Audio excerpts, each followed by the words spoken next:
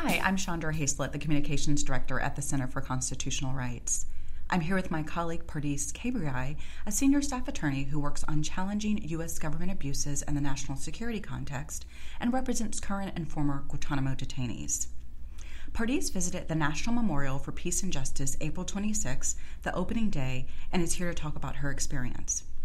But for those who are unfamiliar, the museum, which is in Montgomery, Alabama, is the nation's first memorial dedicated to the legacy of enslaved Black people, people terrorized by lynching, African Americans humiliated by racial segregation and Jim Crow, and people of color burdened with contemporary presumptions of guilt and police violence.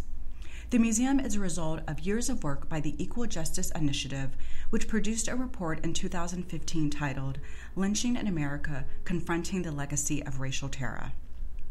The report documents thousands of racial terror lynchings in 12 states. The Equal Justice Initiative documented more than 4,400 lynchings of Black people in the United States between 1877 and 1950. So, Pardiss, now that our listeners have some background on the museum, let's dive in. I'm sure you're still processing your feelings and you're highly emotional about your visit to the National Memorial for Peace and Justice, but can you walk our listeners and me through your experience of visiting the museum? Sure. So, even just driving into Montgomery, I flew into Atlanta because flights into Montgomery had been sold out. So many people were there for this event. But just driving into Montgomery and seeing how many people had gathered and for what reason alone was powerful. Just knowing why we were all there and, this occasion of the memorial, and also, that it was accompanied by this 2-day conference and summit of civil rights leaders and activists, and that we were all there in Montgomery for that reason, and that EJI had all sort of brought us there was emotional itself. Going to the memorial, so you walk there from the conference site, and you it's on a hill, so you approach and you can sort of see it in the distance on this hill. And there was just something, even from the distance, just seeing the markers hanging in this site on a hill. When you actually get on the memorial site, there are markers there that say, "This is sacred ground." And there was definitely that feeling of emotion about the gravity of what you were about to see, and that this was sort of a sacred place. There are these amazing sculptures outside the memorial as you sort of wind your way up to the very top of the hill where the memorial actually is. On the grounds, there are these beautiful sculptures that were, I understand, made by West African artists of former slaves. So there are just these incredible images that you see in sculpture form walking up, and plaques that you read that sort of educate you and teach you about what you're going to see, that start with the history of slavery and the domestic slave trade, and then lynchings.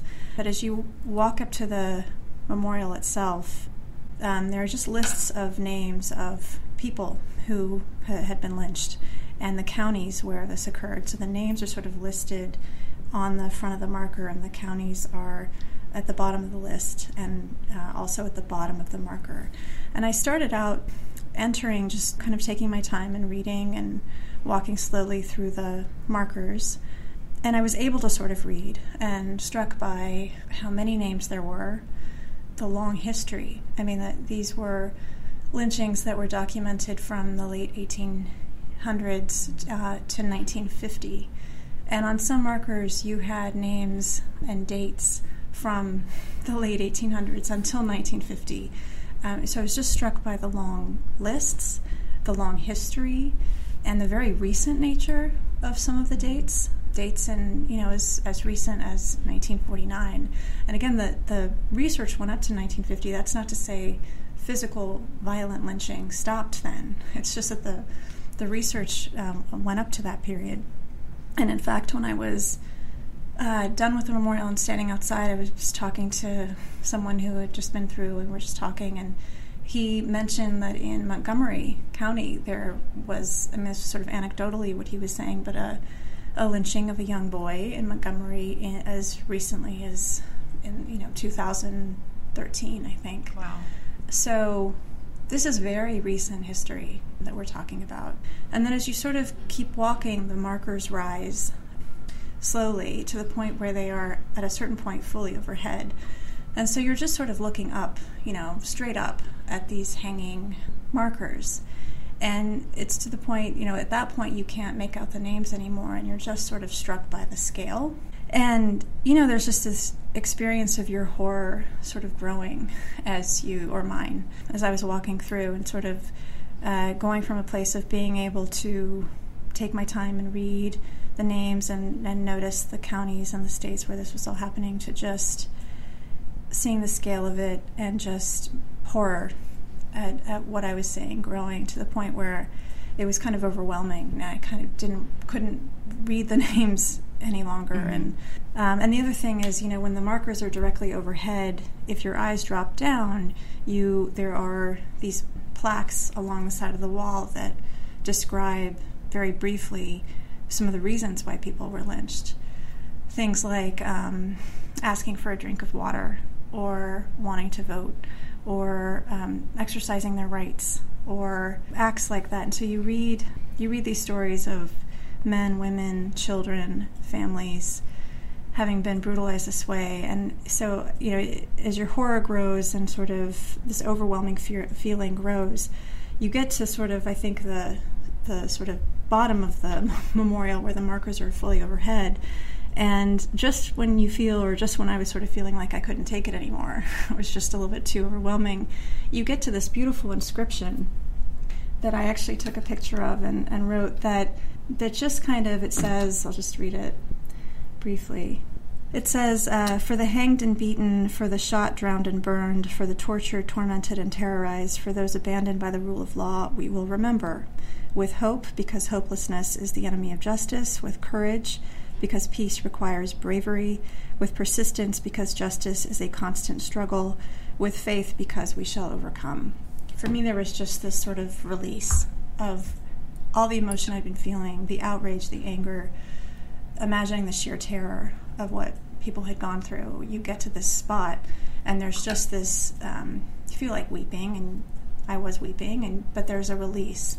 And with that release, there's sort of this opening, and I think for me, it sort of hardened into sort of resolve and a recommitment, and I think that's what the memorial tries to do, is sort of take you through this emotional journey of understanding the horror and terror of what happened, but then hopefully getting you to a place of thinking about what to do with that feeling, with that emotion.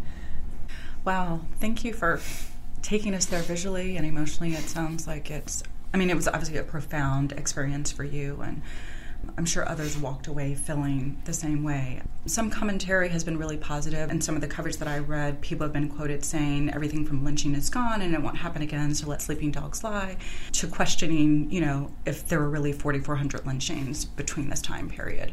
So can you just talk a little bit about why it's important that this museum exists and why people should visit? Sure. So I went to the memorial, and right after that I went back to the conference that was happening, and I went to a session on criminal justice reform. And it was opened by a man named Anthony Ray Hinton, who had spent nearly 30 years on Alabama's death row for a crime he didn't commit. Mm. And he started out telling his story about how he was wrongfully convicted. He was accused of murder. The only evidence against him were bullets that the state said matched bullets from a gun, his mother's gun, in their house. There were no eyewitnesses. There was no other testimony or evidence but these bullets. He said he was told when he was arrested in, I think, the lawn of his home by white officers that there were 5 reasons why he was going to get convicted. They didn't care if he did it or not. They told him, you're going to be convicted because the victims were white, the prosecutor's white, the judge is white, and the jury's going to be white. That was said to him upon his arrest. His attorney, his court-appointed defense attorney, told him, I didn't go to law school to do pro bono work. And, all of you, this is a quote from him, he said, all of you black people are always doing something and then saying you didn't do it. This was as a defense attorney. Mm-hmm. Incredible. Incredible. His story is incredible. He's just written a book about it, actually, called The Sun Does Shine. about his time on death row in his case. But he was unsurprisingly convicted. The state judge sentenced him to die. His case, EJI, the Equal Justice Initiative, came into his case on appeal, took it up to the Supreme Court, and ultimately, long story short, 30-year story short, the Supreme Court in 2015 ruled that he was entitled to, that he had incompetent defense counsel, and he was entitled to a new trial. And his case went back down, and the state ultimately dropped his case because the bullets, the only evidence against him, it turns out, didn't match. And so the state dropped the charges, and he was ultimately released in 2015 after nearly 30 years on death row. But that case, I mean, hearing his story, I think, was just representative of, the sort of modern-day forms of lynching. So it was powerful to go from, and he and those on the panel talked about his near execution and his decades in prison on death row as illegal lynching.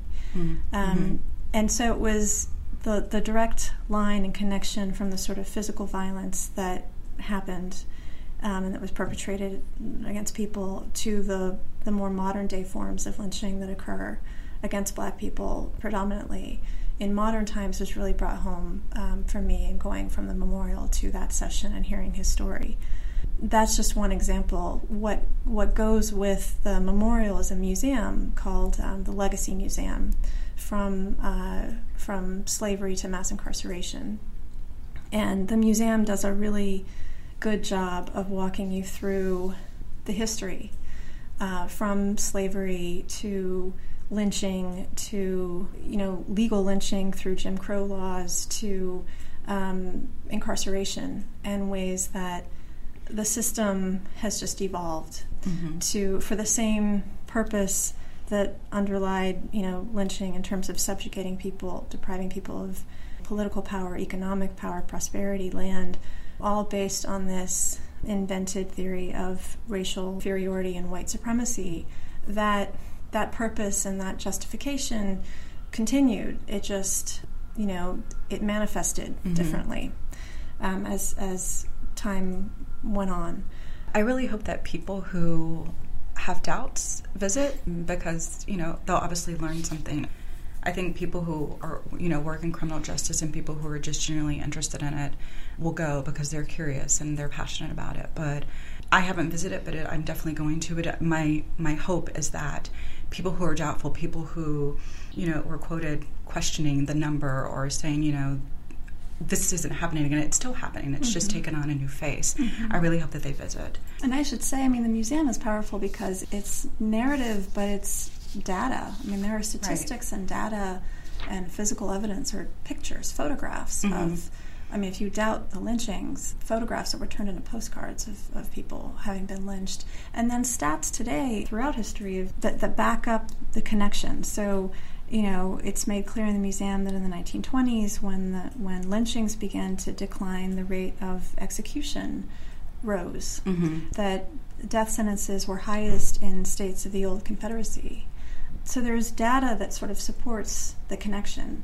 And, when you look at our prison population today, there's a lot of information in the museum. We have a prison population of 2.3 million people, and 2/3 of everyone in prison today is Black or brown, people of color. You look at the criminal justice system, I thought one stat that was powerful was of 2,400 elected prosecutors, 95% are white, 79% are men. 1% of women are of color. That is the system. Those are the people who hold life and death decisions in their hands. You can't understand that without understanding, again, the history. Right. So it's powerful, the museum, I think, in backing up the conclusions and the connections with data. Yeah. And I don't know if interesting is the right word, because it's probably not interesting that the stats that you just shared, majority white, are the same stats that were those 5 facts that were shared with the gentleman who you referenced. White prosecutor, exactly. White judge, white victims. It's still the same. Jury, yeah. Still the same, yeah. So let's just connect this to the work at the Center for Constitutional Rights. The purpose of this museum is for America to come face-to-face with its brutal past and continuing injustices against Blacks. Can you relate this to the work that's going on at Center for Constitutional Rights? Sure. I mean, I can speak about it from the perspective of the work I do, which is, or what I was thinking about going through the museum. I work in challenging, policies in the national security realm, and I started out at CCR representing detainees at Guantanamo, Muslim men at Guantanamo.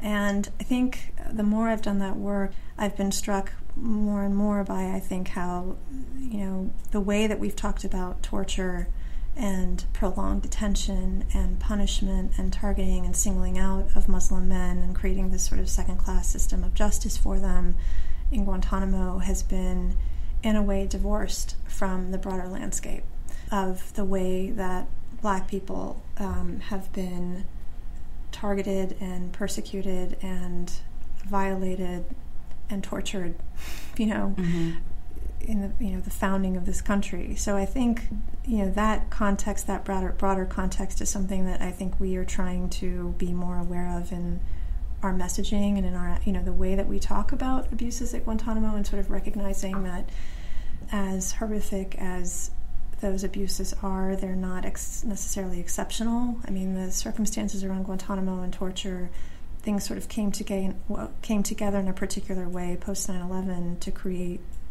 systems like the CIA detention program and Guantanamo, but they're not necessarily, the roots aren't new. The roots, I think, existed. So I think just walking through, I was struck, it sort of underscored for me the importance of being aware, even if we're not always talking about it or referencing it in our statements and the way that we talk about Guantanamo, just being aware of the broader context and the history of torture and punishment and violence in the United States.